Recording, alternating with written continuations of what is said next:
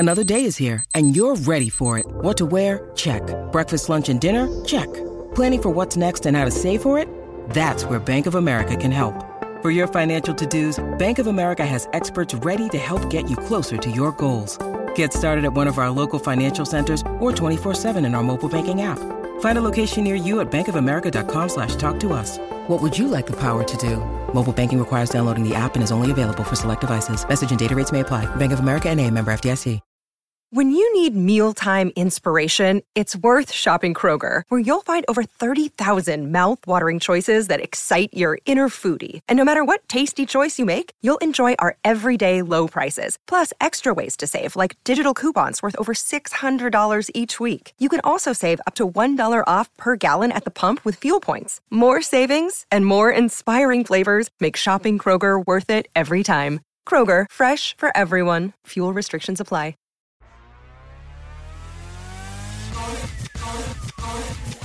Golic and Smetty here.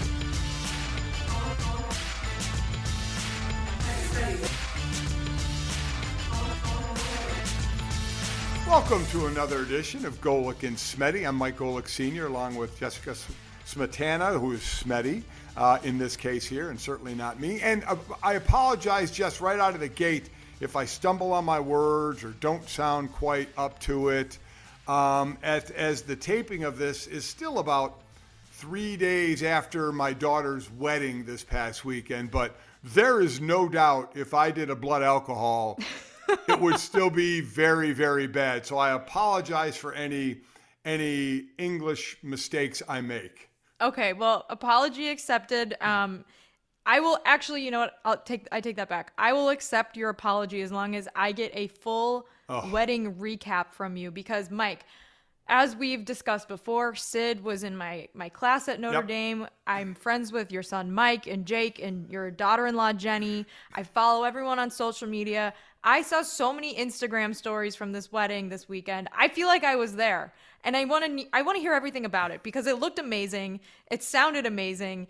You teased a little bit for us last week, and I want to hear about how everything went, how you feel today, how Sid feels today, how your wallet feels today, if it's a little bit lighter. I just need to hear everything. Yeah, well, I feel like shit. All right, so, I mean, that's just, we'll get that out of the way. Sid and Ben at this point probably feel like shit, but they're sitting on the beaches in Hawaii right now on their honeymoon, so forget them. You know, I mean, they're enjoying that. Jess, I mean, and again, as my wife said out on Instagram and Twitter, this was her Super Bowl. I think she called herself the Patriots of wedding planning. That's amazing. Yeah. And you know what? She's the GM. She's Bill Belichick. She did it. I mean, it was incredible. I can't think of one thing that didn't go the way it was supposed to go. From the Friday night where we had the welcome party, again, it was the rehearsal, but we had everybody because they came in from out of town. So we had kind of a Western theme. So we all had on like our flannels or our cowboy hats. I saw some chaps. I saw Jake wearing some questionable. Yeah. Well, we were hoping Jake was going to do assless chaps, but he decided to have pants on underneath, which is probably a good thing that he did that. But we liked that night just because there were a bunch of different factions of friends, and they all got to kind of meet that night. So the next day, the day of the wedding, there was no introductions. Everybody kind of knew one another. So that was great. It went so well. We actually, I mean, it was early. It was like 5 to 9, that part of it. And 9 o'clock hit and nobody left. So they came up to us and they're like, do you want to extend this? And we're like, no, because tomorrow is going to be such a long day, way longer than the Friday before the wedding. We said, no, if people want to go out, let them go out. And they did. And we just prepared for the next day. And the wedding day, I mean, we're in Arizona. It's just beautiful weather. But I mean, Sydney looked fantastic. I'm still amazed at how early women have to get ready. It's the worst. I mean, the wedding was at 4:30 in the afternoon. Chris and all the bridesmaids and Sydney were all in this room with the makeup people at 8:30. Yeah. 8:30. It's terrible. I mean, what is the deal? I don't understand that. Mike, unless you're going to shell out extra dough for more makeup and hair art people, you got to like cycle through everybody. And so it takes people hours, and then you got to go do the next bridesmaid and then the next bridesmaid. It's too much. I've had to wake up for weddings before at like 6 a.m. Yeah. And it ruins the night before, and then you're tired by the time the wedding starts, and then you look like crap anyways. So it's unreal. The wedding was at 4:30. I had to be ready at 2:30 for pictures. I literally got in the shower at 2:00. It was like my own wedding when I had to leave at 2:30. I got in the shower a half hour before I left. Now, if you're going to be in it that long, the one thing I have to say all the bridesmaids did is all the time they were in there, they finished off 12 bottles of champagne. Wow, that is impressive. Yeah. Salute to them. Yeah, it was very, very impressive. It really was. Then I took the first look picture was actually me and Sydney. It wasn't Sydney and Ben. They didn't want to do that, so it was Sydney and I. But I had seen her in her dress because when she first got it. But still, I mean, on your wedding day, I mean, she looked phenomenal. How many times did you cry? I can't remember what we put the over-under at, but... I mean, so as we're getting ready to walk down the aisle, or down the outside out in the terrace, Sid says to me, I don't want to cry here, so we can't get emotional. So, I need to laugh. So right before we walked down the aisle, I looked over at her and I said, you're fucking ugly. And she just died laughing at that. And that kind of broke it, and then I walked her down. I got a little choked up handing her off to Ben, giving her a hug, giving Ben a hug, and then handing her off. That kind of got me a little bit. Mike again, my son Mike was the official. Mm-hmm. And his last line, the power invested in me, invested by the internet. I pronounce you man and wife, but it was legal. He signed the marriage certificates and everything.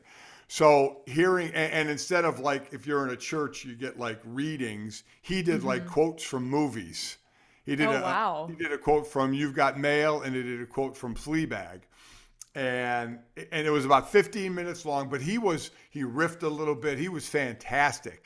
But that kind of got us a little bit as well. I mean, it helps having a radio professional, someone who's been on network television officiating your wedding. I feel like that kind of ruins it for everyone else now there's some poor people that Sid invited who are like, oh, we should get your brother to officiate the wedding. Okay, yeah. And then the guy's like, has some desk job where he's never spoken in public, and he's going to do it now in this hypothetical situation and completely screw up. Mike probably made everyone look bad. They should just hire Mike. I'm sure he'd do it for a fee for other people like that. That's a good business to get into. Be like the traveling comedian officiant. Yes, and it is official. It's hilarious. I love it.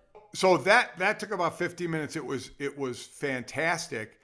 And then we started the cocktail hour and a half, where the one thing Sydney said, because the photographer said, you'll probably miss all of that with pictures. And knowing Sydney, she said, nope, not happening. I am not missing the whole, so I need at least a half hour at the cocktail. So they worked that out, which is, and I skipped the part, but so before the wedding, they had her taking pictures in the desert, because it's right here out in the desert, the place where they got married. And at one point, they said to her, the way the wind's blowing a little bit right now, it'd be really cool if you laid down. And she's no. I'm in a wedding dress. You want me to lay down in the desert? No, Sydney. And people who have heard Sydney know Sydney. Her answer, fuck no.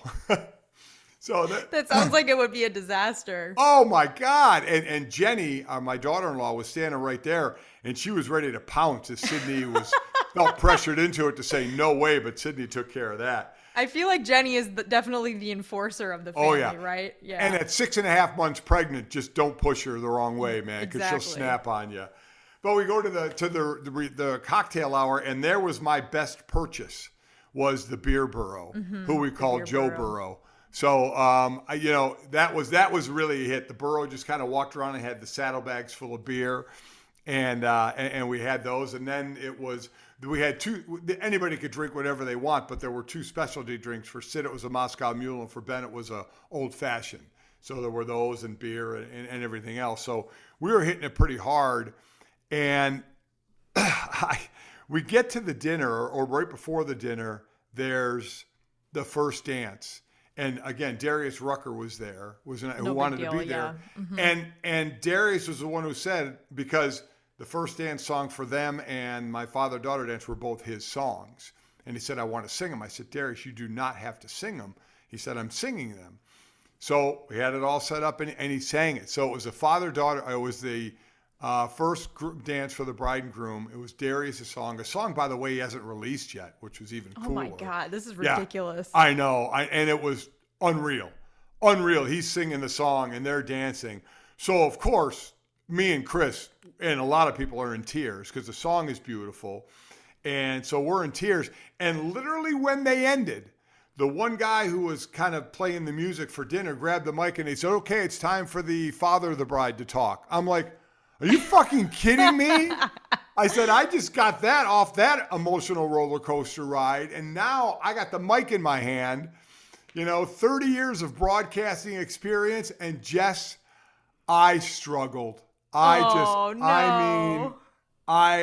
knew what I wanted to say, and I eventually said it all. But I mean, as I walked up there with the mic, I looked at Sydney and just got choked up. Oh no, and, poor Mike. I mean, so I'm, welcoming everybody on behalf of my wife and Ben's parents, Christine and Brian Broniker, and then I'm talking about my talk, and I'll be able to say it now because there's nobody around.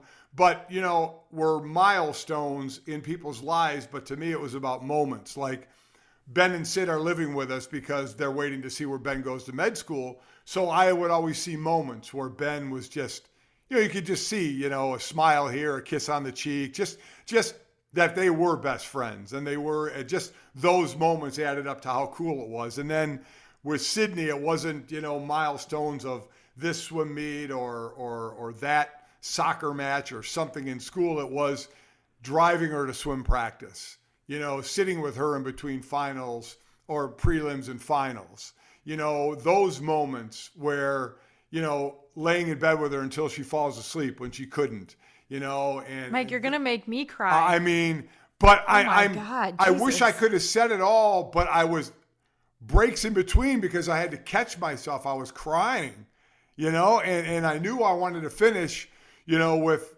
Ben's taking care of you now and he's the man in your life, but you'll always be daddy's little girl. That was the ending. But it was like daddy's little girl. I mean, I could barely get it out by then. I could barely get it out. Man. Oh, it was so hard because Mike did great. Then Jenny with her maid of honor speech was phenomenal. This is how she ended it. She was funny throughout and serious throughout. And then she said, and I forgot the line completely, but she said, Sid, say to Ben, I will always love you through thick and thin, whatever, blah, blah, blah. Sid says it to Ben. And she said, now, Ben, tell Sid, I love you through thick and thin and blah, blah, blah. And Ben says that. And Jenny's last line was, okay, Ben, that's the last time you'll ever get the last word in. It worked out perfectly with I love it. Marriage jokes. Mike, I need to know, was it more or less than the 5 minutes you were allotted? Because clearly you had to stop and you were sniffling a bit. I definitely went more, and I even said to Sydney, it's good to go more than 5, but, give me a break here because I'm crying, So by words themselves, it was probably within the time frame that was allotted. But with the crying, it definitely wasn't. And Ben's brother Noah, who was the best man, phenomenal speech. I'm the only one who couldn't get through it without breaking down and crying. And I did it multiple times. So I was like, oh, shit. But, I mean, there was no way. There was no way I could catch it and stop. And quite honestly, I was happy when all that was over. And then when dinner was over, they cut the cake with the samurai sword, which was very cool. I mean, we never even got to discuss the samurai sword. I know. So we'll get pictures of that out. There were fireworks. Then we went in and I was like, thank God, let's just go dance. The band was incredible. And I don't think I was off the dance floor for more than 5 minutes. Drank prickly pear margaritas for the rest of the night. And we basically danced till 11:30. And the most drunk person at the wedding, Sydney. Yeah, that doesn't surprise me. Yeah, she ended up doing... I would have bet on that. Oh, yeah. She ended up doing shots with Darius toward the end of the night, just her and him, and that kind of put her over the edge. She actually had to have 3 of her friends carry her to the honeymoon suite. Over the threshold, yeah. Oh, yeah. Very romantic for Ben. Exactly. So what are we getting? Pictures of her throwing up in the honeymoon suite, passed out in the honeymoon suite. So it wasn't a normal honeymoon suite night. Let me just say that. It was not. That's amazing. I need to ask one more question, Mike. Yeah. How was the food? Oh, the food was phenomenal. You had a choice of sea bass or a steak. It was fantastic. The cake, there were 3 different flavors of cake. We had night food, which was like chicken tenders, sliders, pizza. There was, as I've always said, at a Golic function, there will never not be enough alcohol and or food. But the food was fantastic. So, I mean, the night was just everything we thought it would be, but it was also over quicker, you know? You plan and then all of a sudden it's done, you know? But listen, I don't drink a lot. I was so hungover. And like I said, I still have residual hangover. It's brutal, but it was all worth it. And I have FOMO, and I'm sure everyone listening also has FOMO. And I hope that at the next Golic wedding, probably Mike Jr.'s, would have to be. That's the only one left. Be, yeah, your guess is as good as ours. I would like to be in attendance, so I'm gonna continue to weasel my way into the Golic family. Make sure that I'm at the next Golic extravaganza. We'll really piss off Stu, and you'll be invited, and he won't.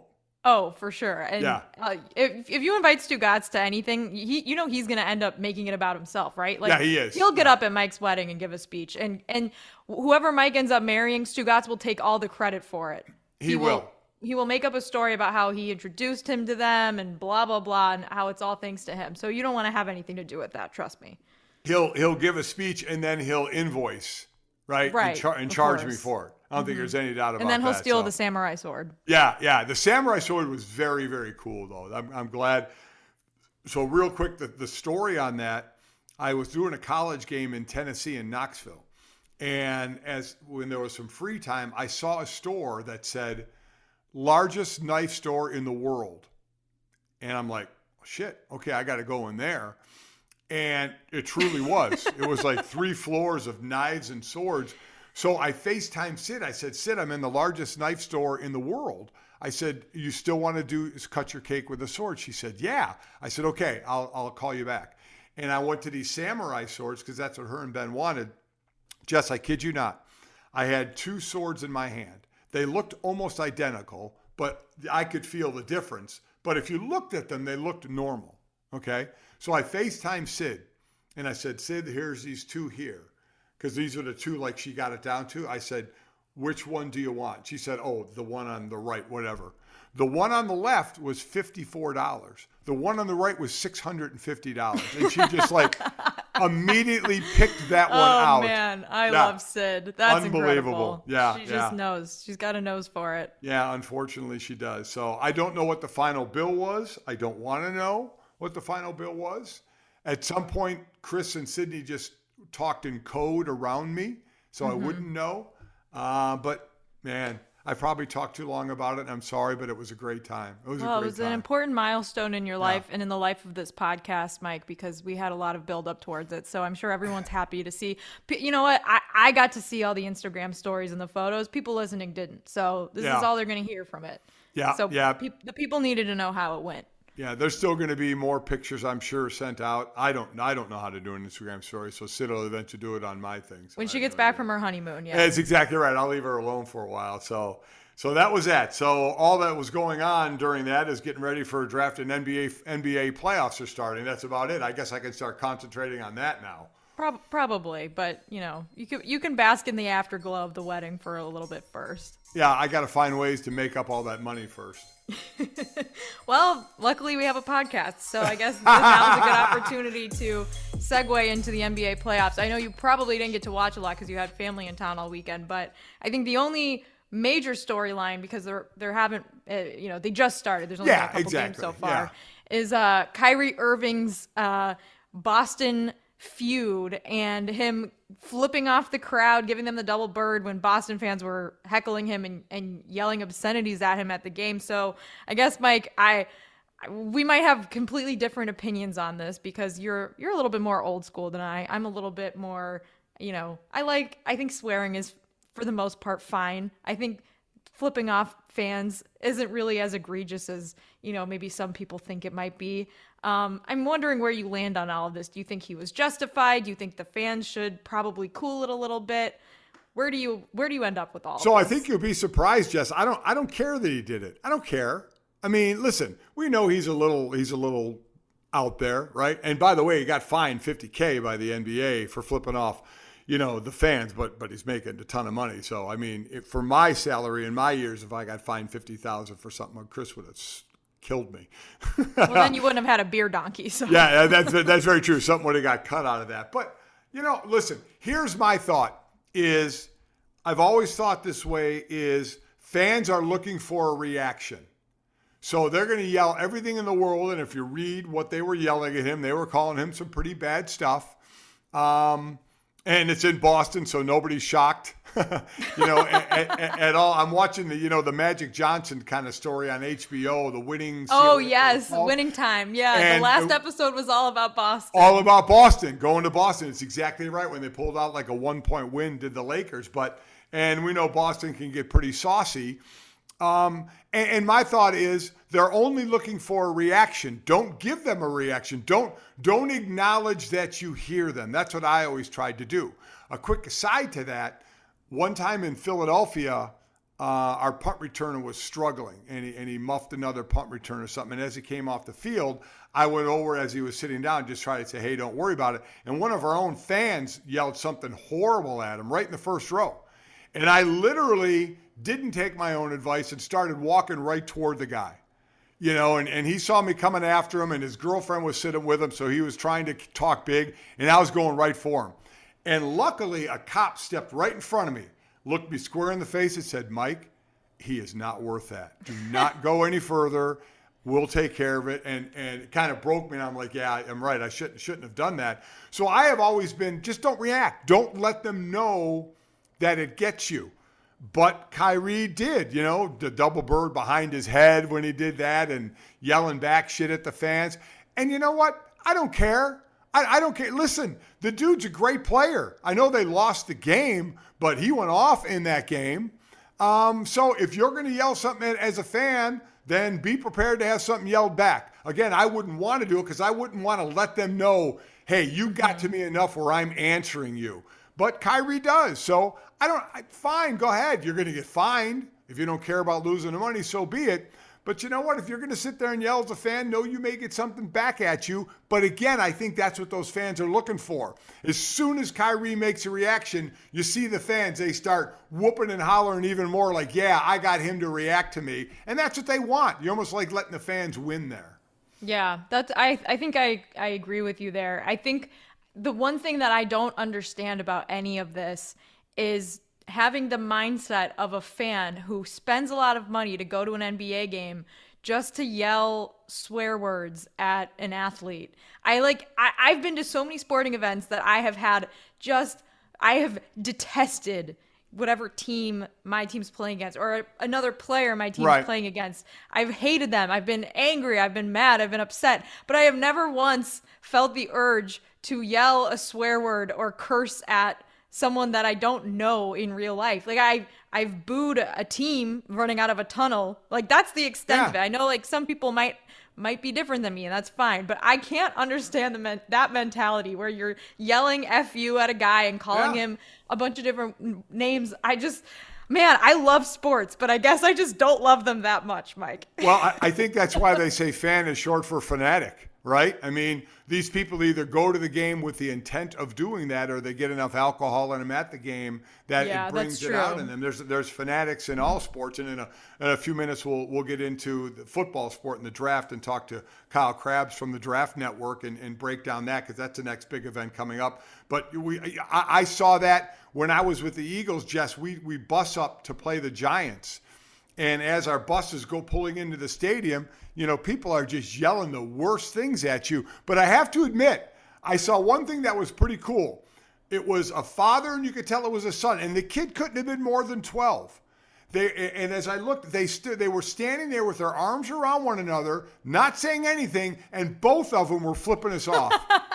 and I just looked, and I said, what a great father-son moment. I love that. Yeah, good for them, honestly. Yeah, they weren't yelling anything. They just stood there silently flipping us off. See, flipping the bird, it's purely one of those like symbolic things that, I mean, you could say the same for language, right? It only has meaning because we give it meaning, but flipping the bird feels like it's not as big of a deal as it used to be. It's just not. It's more funny than anything, right? Absolutely agree. Absolutely agree. And I'm with you. Swear words, they do not affect me one bit. I don't care. They are just words that you're right. We're given the meaning. So this whole Kyrie thing, Kyrie is not going to take it from the fans. He's going to give it back as much as you can. I doubt let's hope there's never a physical altercation. You don't want that. So Kyrie, if he does it again, he'll get fined again because the league says you guys are supposed to act differently. And as Kyrie said, we're the ones expected to be docile and be humble and take a humble approach. He said, fuck that. It's the playoffs. This is what it is. I have no problem. I don't care. That's fine. Hey, listen, all I got to say is, okay, Boston, you won that game, but Kyrie played a hell of a game, man. So, be careful. Be careful of pissing someone off like that if they're going to go off on you. Yeah, we're pissing off every Boston fan who's listening to this right now because they do not like Kyrie, and now, Mike, they probably don't like us. But you know what? It is what it is. Hey, it is what it is. We're just talking at you the way we feel. So what can you do? We'll see where the playoffs go. Like you said, they really have just started. So we'll see where they end up. We'll obviously get more into them as they progress. But it's the start of it. He always makes the news, but in all honesty, it's draft time, isn't it? It is draft time. And so we're going to talk to Kyle Krabs from the Draft Network, and we're going to get a little draft preview coming up.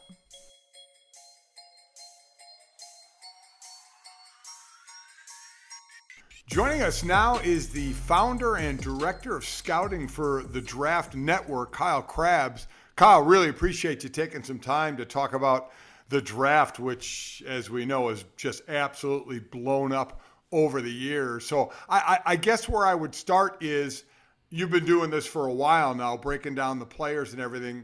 Has this year seemed different than years past, or what has been, I guess, unique about this year? Yeah, I first got started in this space in 2013, and thanks first and foremost. Thanks, Mike, to you and Jess for having me. Excited to talk a little football here. So I've been in this space since about 2013, and this definitely has a different flavor to it as far as kind of the build up to this year's event. And of course, the quarterback market is a big driver behind that as far as kind of the open-endedness on when that run might start, if that run's going to start early this year.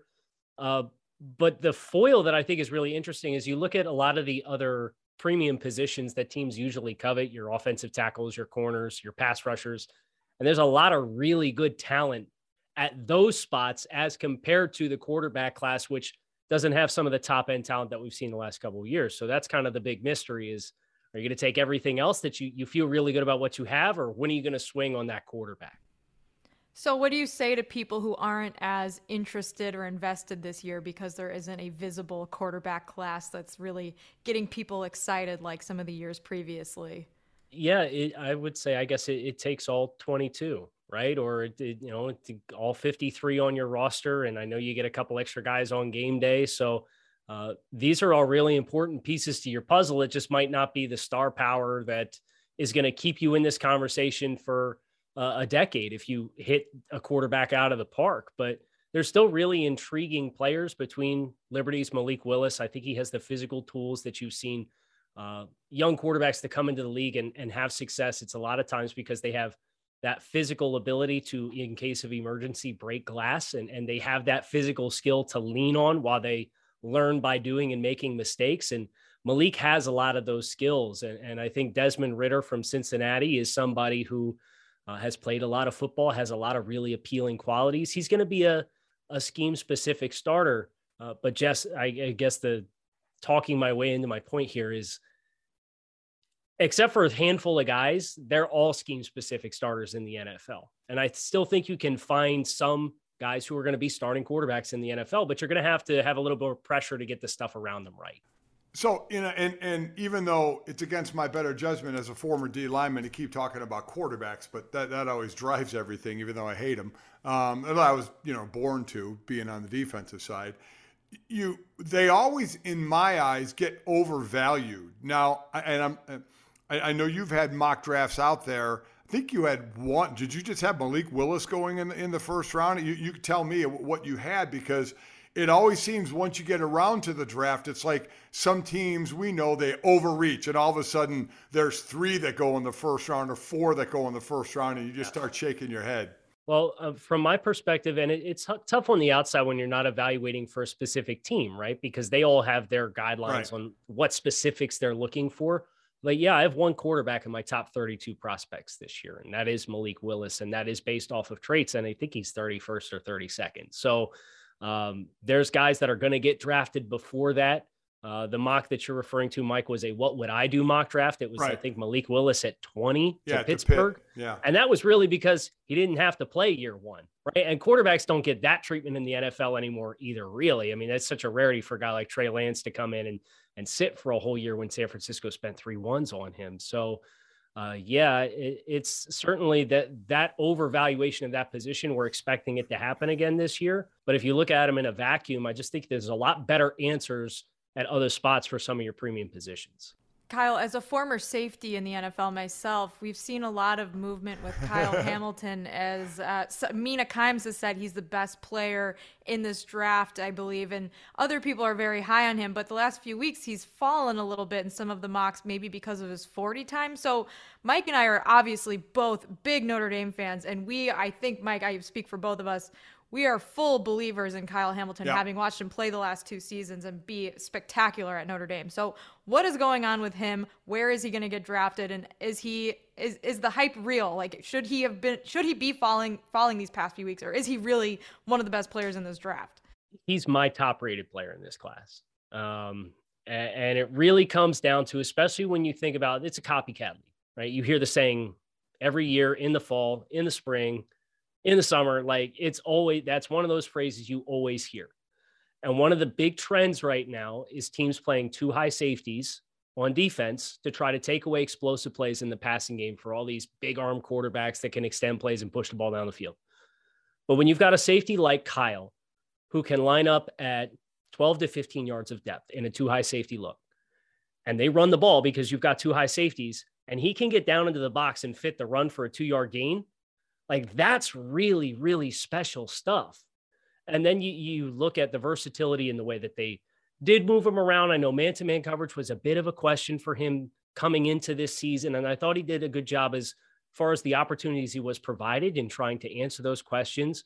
But I would say, it's guys, we get bored with guys. And Kyle Hamilton, he was hurt, so his season ended early. We've known he's been great for forever. And it's like, okay, what's the cool flavor of the week? That's why Travon Walker from Georgia has just been like red hot in the last 3 weeks or so. And it's a new name, and it's somebody else to introduce into that conversation.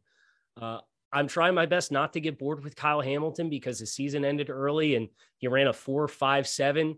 Some of the best safeties in the game of football historically ran in the high 4.5s. Ed Reed ran in the high 4.5s. Now, I don't think Kyle Hamilton, that's not his style of play. Right. But that's also not, teams don't play that style of defense anymore. And I think for Kyle being 6'3", 6'4", being as long as he is, being as fluid as he is at that size, and being able to get down and fit the run in the box while also you could trust him to take either quarter field or half field coverages, just don't ask him play single high free safety and go sideline to sideline. And so I think that's kind of where the misconception is on what Kyle is and is not. And I'm sure there's some Isaiah Simmons PTSD too. And you remember when Isaiah Simmons came out of Clemson, and it was kind of the same thing as big athlete. He's going to play safety. Well, he was drafted to play linebacker. And I'm sure some people have that question in the back of their head too. Yeah, it is the NFL of today to be that versatile player, to come down low or play back high. And 40 time, I just get so sick of it. To me, it's more game speed than what you do in the straight 40. And you talk about the boredom. It seems to be going on with that Kayvon Thibodeau, the edge rusher from Oregon as well. So this is what rattles my cage every year. Tell me how you separate your scouting during the season when they actually play football. And then from February on, when they actually don't play football anymore, but are put in, different ways, from high jump to broad Silly jump workouts. to cone. Yeah. The underwear Olympics, I call it. So how do you differentiate between breaking down the two different scenarios? Yeah, I think in the pre-draft process is really about trying to find confirmation of what you thought you saw on tape, right? So for some guys, and I would use like Texas A&M tight end Jalen Weidemeyer as the example. He came into the combine and he did not test well. And then he went to his pro day and he ran above 5 seconds in like a 40-yard dash. And you knew he was slow, but when you got the full picture of what that athletic profile was like, ooh, there's not too many guys historically that are that far off like standard deviations of what your usual successful tight end looks like. So that maybe that's a bit of a red flag. But for the vast majority of these guys, I mean, they go in buckets. We put them in round buckets. Kind of the board behind me has like each round for each position group, and they stay in that bucket. And then you try to use the pre-draft stuff to confirm what you saw. You can use it as tiebreakers for guys within certain buckets as you're trying to put them into scheme-specific type of projections. And if there's something that really jumps out that, wow, I didn't see that explosiveness on tape, or I didn't think he had that kind of bend or change of direction skills, then you go back to the tape and maybe you watch a couple extra games. But I mean, these past 2 years have been tough too, because with the COVID stuff, there were guys, Rashad Bateman from Minnesota.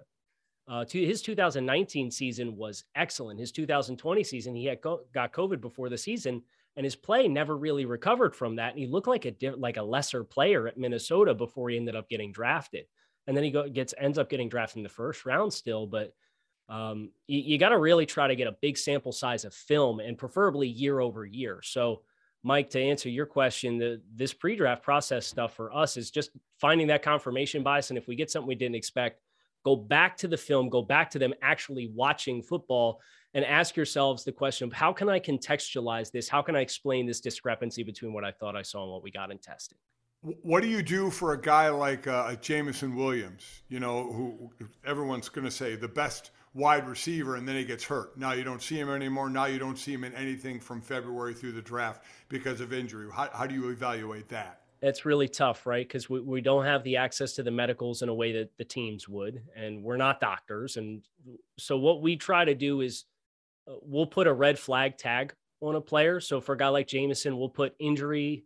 So we'll put an I, and we'll put an M. We'll put the M for medical and the I for an incomplete athletic profile, but we won't change the grade. Like, we can only grade them on what we have access to and what we can make judgments on and feel comfortable with. So we're not going to adjust grades over a TDN based on injuries, just because it's guesswork at that point. Right. So let's make the judgments. And, every year there's some guys that we have in the 60s, 70s on our board that last until the middle of day 3. And usually they have an M tag on them for medical questions. And sure enough, teams are a little bit more scared off by the medicals. So we try to just make the judgment based off tape as best as we can, and acknowledge that there is more inherent risk with some of those guys. But as we're not privy to the info, we just feel it'd be irresponsible to start moving guys around with that. When you see fan bases on Twitter start dissecting mock draft projections for silly reasons or for serious reasons, take, for example, Kenny Pickett's hands, right? When his hand measurements came out, I saw all of the Steelers fan pages that I follow on Twitter were freaking out about his hand size. What is your reaction to that? Is there any truth to any of that sort of fan speculation, or do fans just take it too far? Well, what's funny with the Pittsburgh fan base too is it's like, guys, he just played in your city for 4 years, right?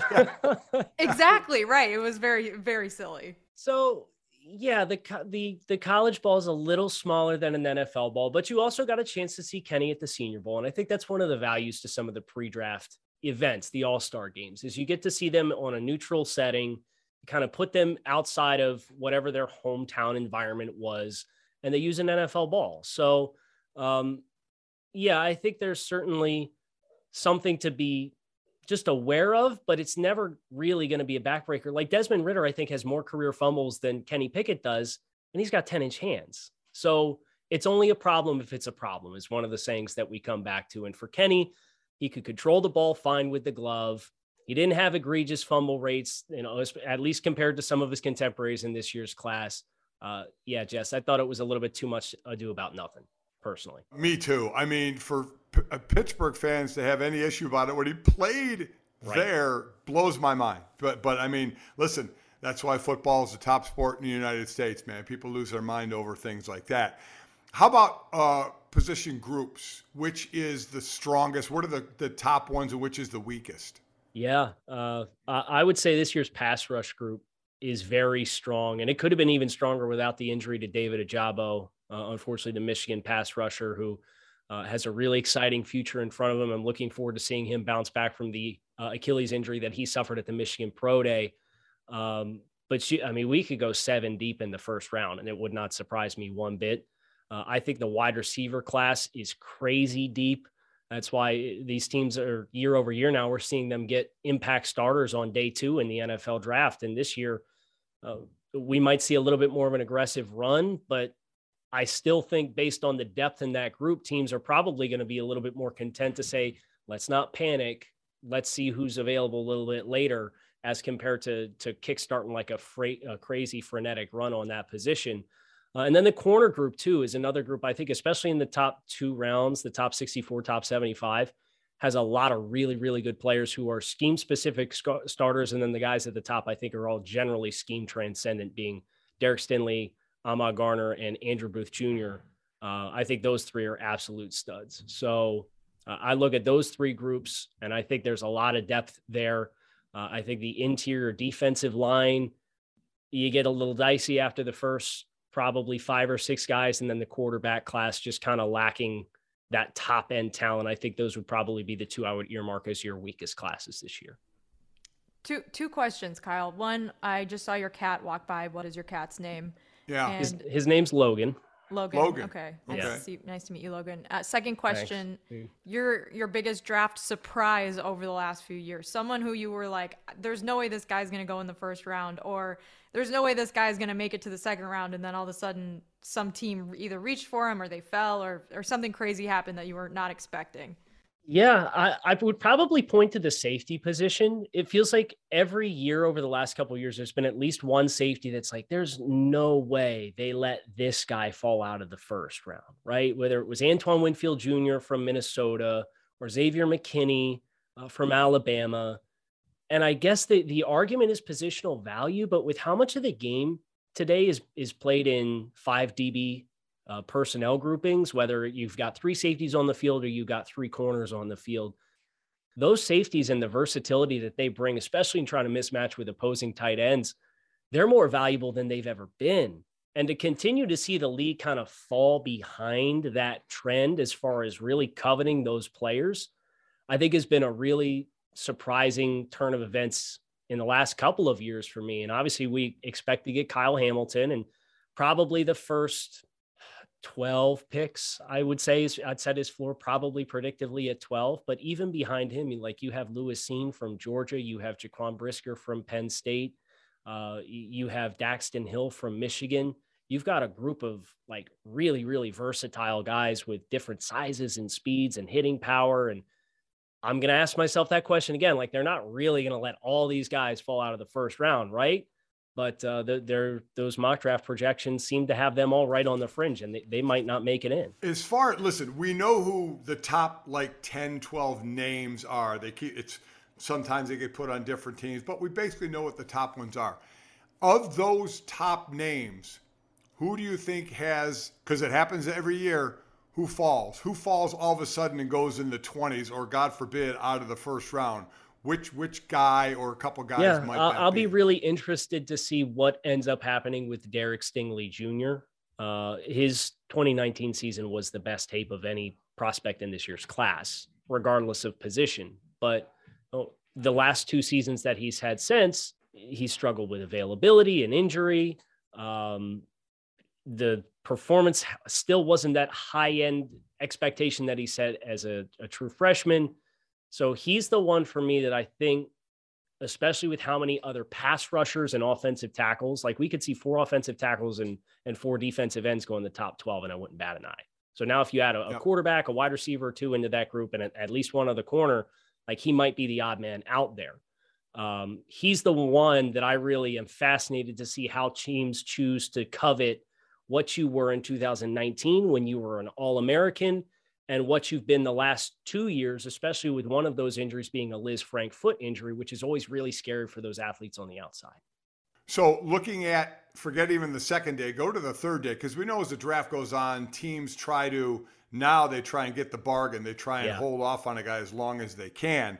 So are there a couple of guys maybe on that third day that you think could be those diamonds in the rough that Jimmy Johnson way back when was always so great at finding, and all of a sudden, they were all pros and Hall of Famers? I would look to Notre Dame for one of them in Kyron Williams. I don't know that he's necessarily going to be like a 1,300-yard rusher for anybody in the NFL, but a back who can catch the ball like Kyron can is somebody who's recruited as a slot receiver and can pass protect the way that Kyron can pass protect. Yes. Oh, yeah. Notre Dame fans are all nodding their heads in agreement right now. Yeah, he sticks his face in there real well. Leo Chenal, who's the best blitzing linebacker in 260 pounds, and reminds me of Brian Cushing, what he was when he came to Houston out of USC. He put him flat on his back in that game, and he's 195 pounds. I stood up out of my chair on that one, and I'm one of those weird football draftnik guys who we can tell. if you're running back, I want to know if you could pass pro, right? That's what's going to move the needle for me. Everybody's like, okay, what's his yards per carry? No, I want to know what you do on 3rd and 8 when you got to stick your face in the hole. And Kyron's got those contributions in the passing game. And I definitely think that's something that's going to set him up for a lot of success in the NFL. Okay, last question, Kyle. But at the beginning of this, you said that the draft has a different flavor this year. What flavor is the draft this year? Is it like a salted caramel? Is it like praline, butter pecan? Is it like a strawberry? What flavor are we giving it? How about a rocky road? Oh, you get some good crunch in there from time to time, a good mix of flavors, but you never know what you're going to get in each bite because there's so much that they stick in there. So I'll go with Rocky Road. All right. I kind of like that. All right. Last one for me. I'm putting the over-under at quarterbacks in the first round at 3. Can I take a push? All right. I'm putting it at 2.5. I'll take the over reluctantly. I do think Malik Willis goes. I do think Desmond Ridder goes, and there's been a little bit of buzz over the last couple of weeks that Sam Howell is going to go, and he's got the advantage of being one of those who was at the Senior Bowl, and teams got some extra exposures to him. Obviously, the whole discussion point around having the 5th-year option for quarterbacks and that being a little bit more of a motivating factor. And you got a team in Detroit right there at 32 who, is also the team that's picking there at the top. So there's going to be some interesting decisions there if they choose not to go with the quarterback at 2. Do they get it on the double dip back around? So I will take 3 and over on 2.5. All right, Kyle. Well, we appreciate your time. And while the Super Bowl was a while ago, your Super Bowl is coming up very soon with the draft. I know you put a ton of work into it, and we really appreciate the breakdown. Thanks, man. It's really great talking with both you guys. Thanks for having me on. We're going to talk more about the draft next week. The draft is next weekend, Mike, and you and Mike Jr. are going to the draft, but I've never been to the NFL draft. I've never been drafted. I've never drafted anybody in it. So I think you probably have a little bit of more of a closer relationship and can kind of shed light on some of the behind the scenes things. Because now you've been drafted. You've drafted a player on behalf of the Eagles. Right. Is that right? Yes. And now you cover the draft. Right. So what is your favorite thing about draft weekend, and what are you looking forward to this year? As a player, the favorite thing was it being over. Because, I went to the combine as a senior, but I had come off shoulder surgery, so I wasn't able to run there. So, and when it wasn't in, obviously Lucas Oil wasn't around when I was a player. We had it, our combine was at Arizona State, out on the outdoor field, running on grass, and it just being over because I always hated doing it before I got the shoulder operated on training the way I did, because you're training for all non-football things. A broad jump, a high jump, a cone drill, shit you don't do on the field at all. But you have to take your time to do that to show the teams that you worked on it, and then you can finally, because you ask a lot of these players, what's the favorite thing about getting to the draft? Knowing I never have to do that stuff again. You're never going to have to run a 40 again or do a cone drill or any kind of, you could just concentrate on football. And then it's different, Jess, there are, the year I was drafted, I was picked in the 10th round. So I'm hoping to get a call. This is when there were 12 rounds. So I'm hoping to get a call. Guys in the first round, the first pick my year was Bruce Smith. You know, guys like that know they're getting a call within the first 30 minutes of the draft. It's just where they're going to get drafted and at what number they're going to get drafted. I was picked at number 255, you know, so I was waiting and hoping to get drafted. Mike, my son, waited through the draft, and in the fifth, you know, when it was 7 rounds, now this is just a few years ago, in the 5th and 6th round, he started getting calls from teams saying, we may not draft you, but we want you as a, you know, we want to sign you as an undrafted free agent, a preferred undrafted or free agent or whatever it was. And he had a couple teams doing that. So he had to sit through the whole draft before he, you know, went through that. So it is something you do. You just want to know where you're going to be and know the next time you have to do something, it's with that team, and now you have a home. Covering a draft was interesting. You know, Greeny and I covered a couple of drafts at ESPN, and it was the one I remember the most was when Aaron Rodgers dropped. You know, it was him and Alex Smith. And I thought Aaron was going to be number 1. I remember me and Merrill Hodge were going back and forth. He thought Alex Smith, and Alex Smith did go number 1, and Aaron dropped. And we got Aaron on with us right on the floor there on our draft show.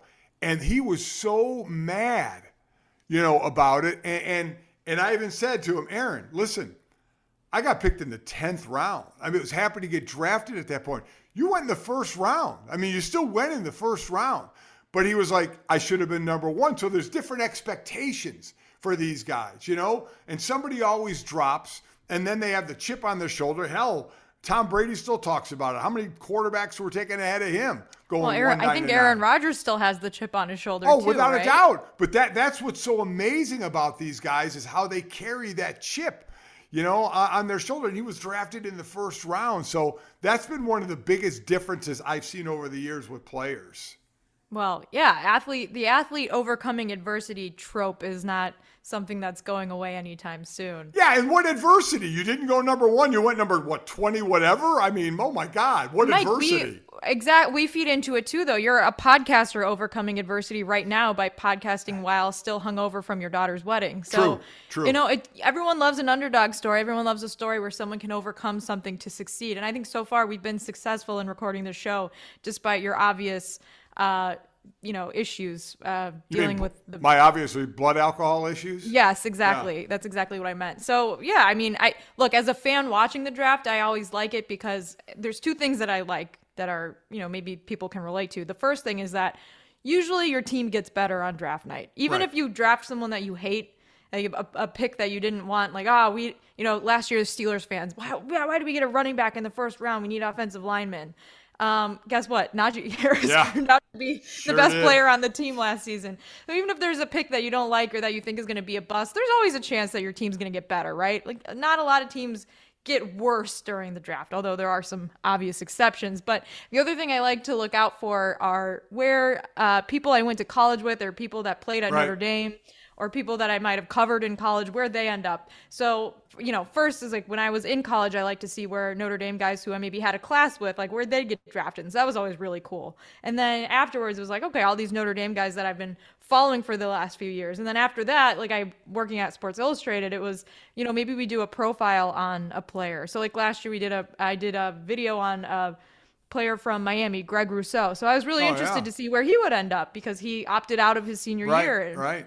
Was a really good player, but there was some question marks because he didn't play because of COVID. So it was cool seeing him get drafted last year and going to the Bills, and then he ended up having a really good season. So those are the things that I like to look out for. It's the storylines, really. Like being a fan of both college and NFL, it's very cool to see players that have come up through college football kind of have their moment, be on stage, especially knowing like they're about to go get paid finally when you've been watching them for the last few years. You know, away from the player side of it, in covering the draft, like I said, I would do radio with Greeny on the first day, but then the other days I would end up doing TV for ESPN.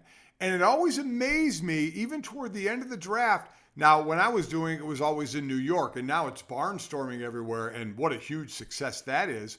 But even on the third day, you know, the places are still packed. The teams are still wondering who they're going to get because just as you said, there's hope for all 32 teams. But the fan experience, and not just in the first round, but all the way to the 7th round, is just amazing. It's why it's the greatest sport in America and why people love it so much.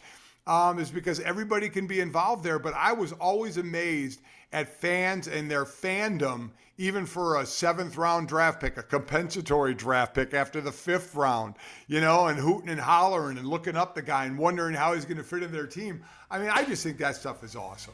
And of course, no NFL draft can begin without the obligatory booing of the commissioner. So there's just a lot of traditions baked into it and something to look forward to for everybody. If you or someone you know has a gambling problem, crisis counseling and referral services can be accessed by calling 1-800-GAMBLER in Illinois, Indiana, Michigan, New Jersey, Pennsylvania, West Virginia, and Wyoming. 1-800-NEXT-STEP in Arizona. 1-800-522-4700 in Colorado and New Hampshire. 888-789-7777 or visit ccpg.org/chat in Connecticut. 1-800-BETS-OFF in Iowa. 1-877-770-STOP in Louisiana. 8778-HOPE New York or text HOPE New York 467-369 in New York. Visit opgr.org in Oregon.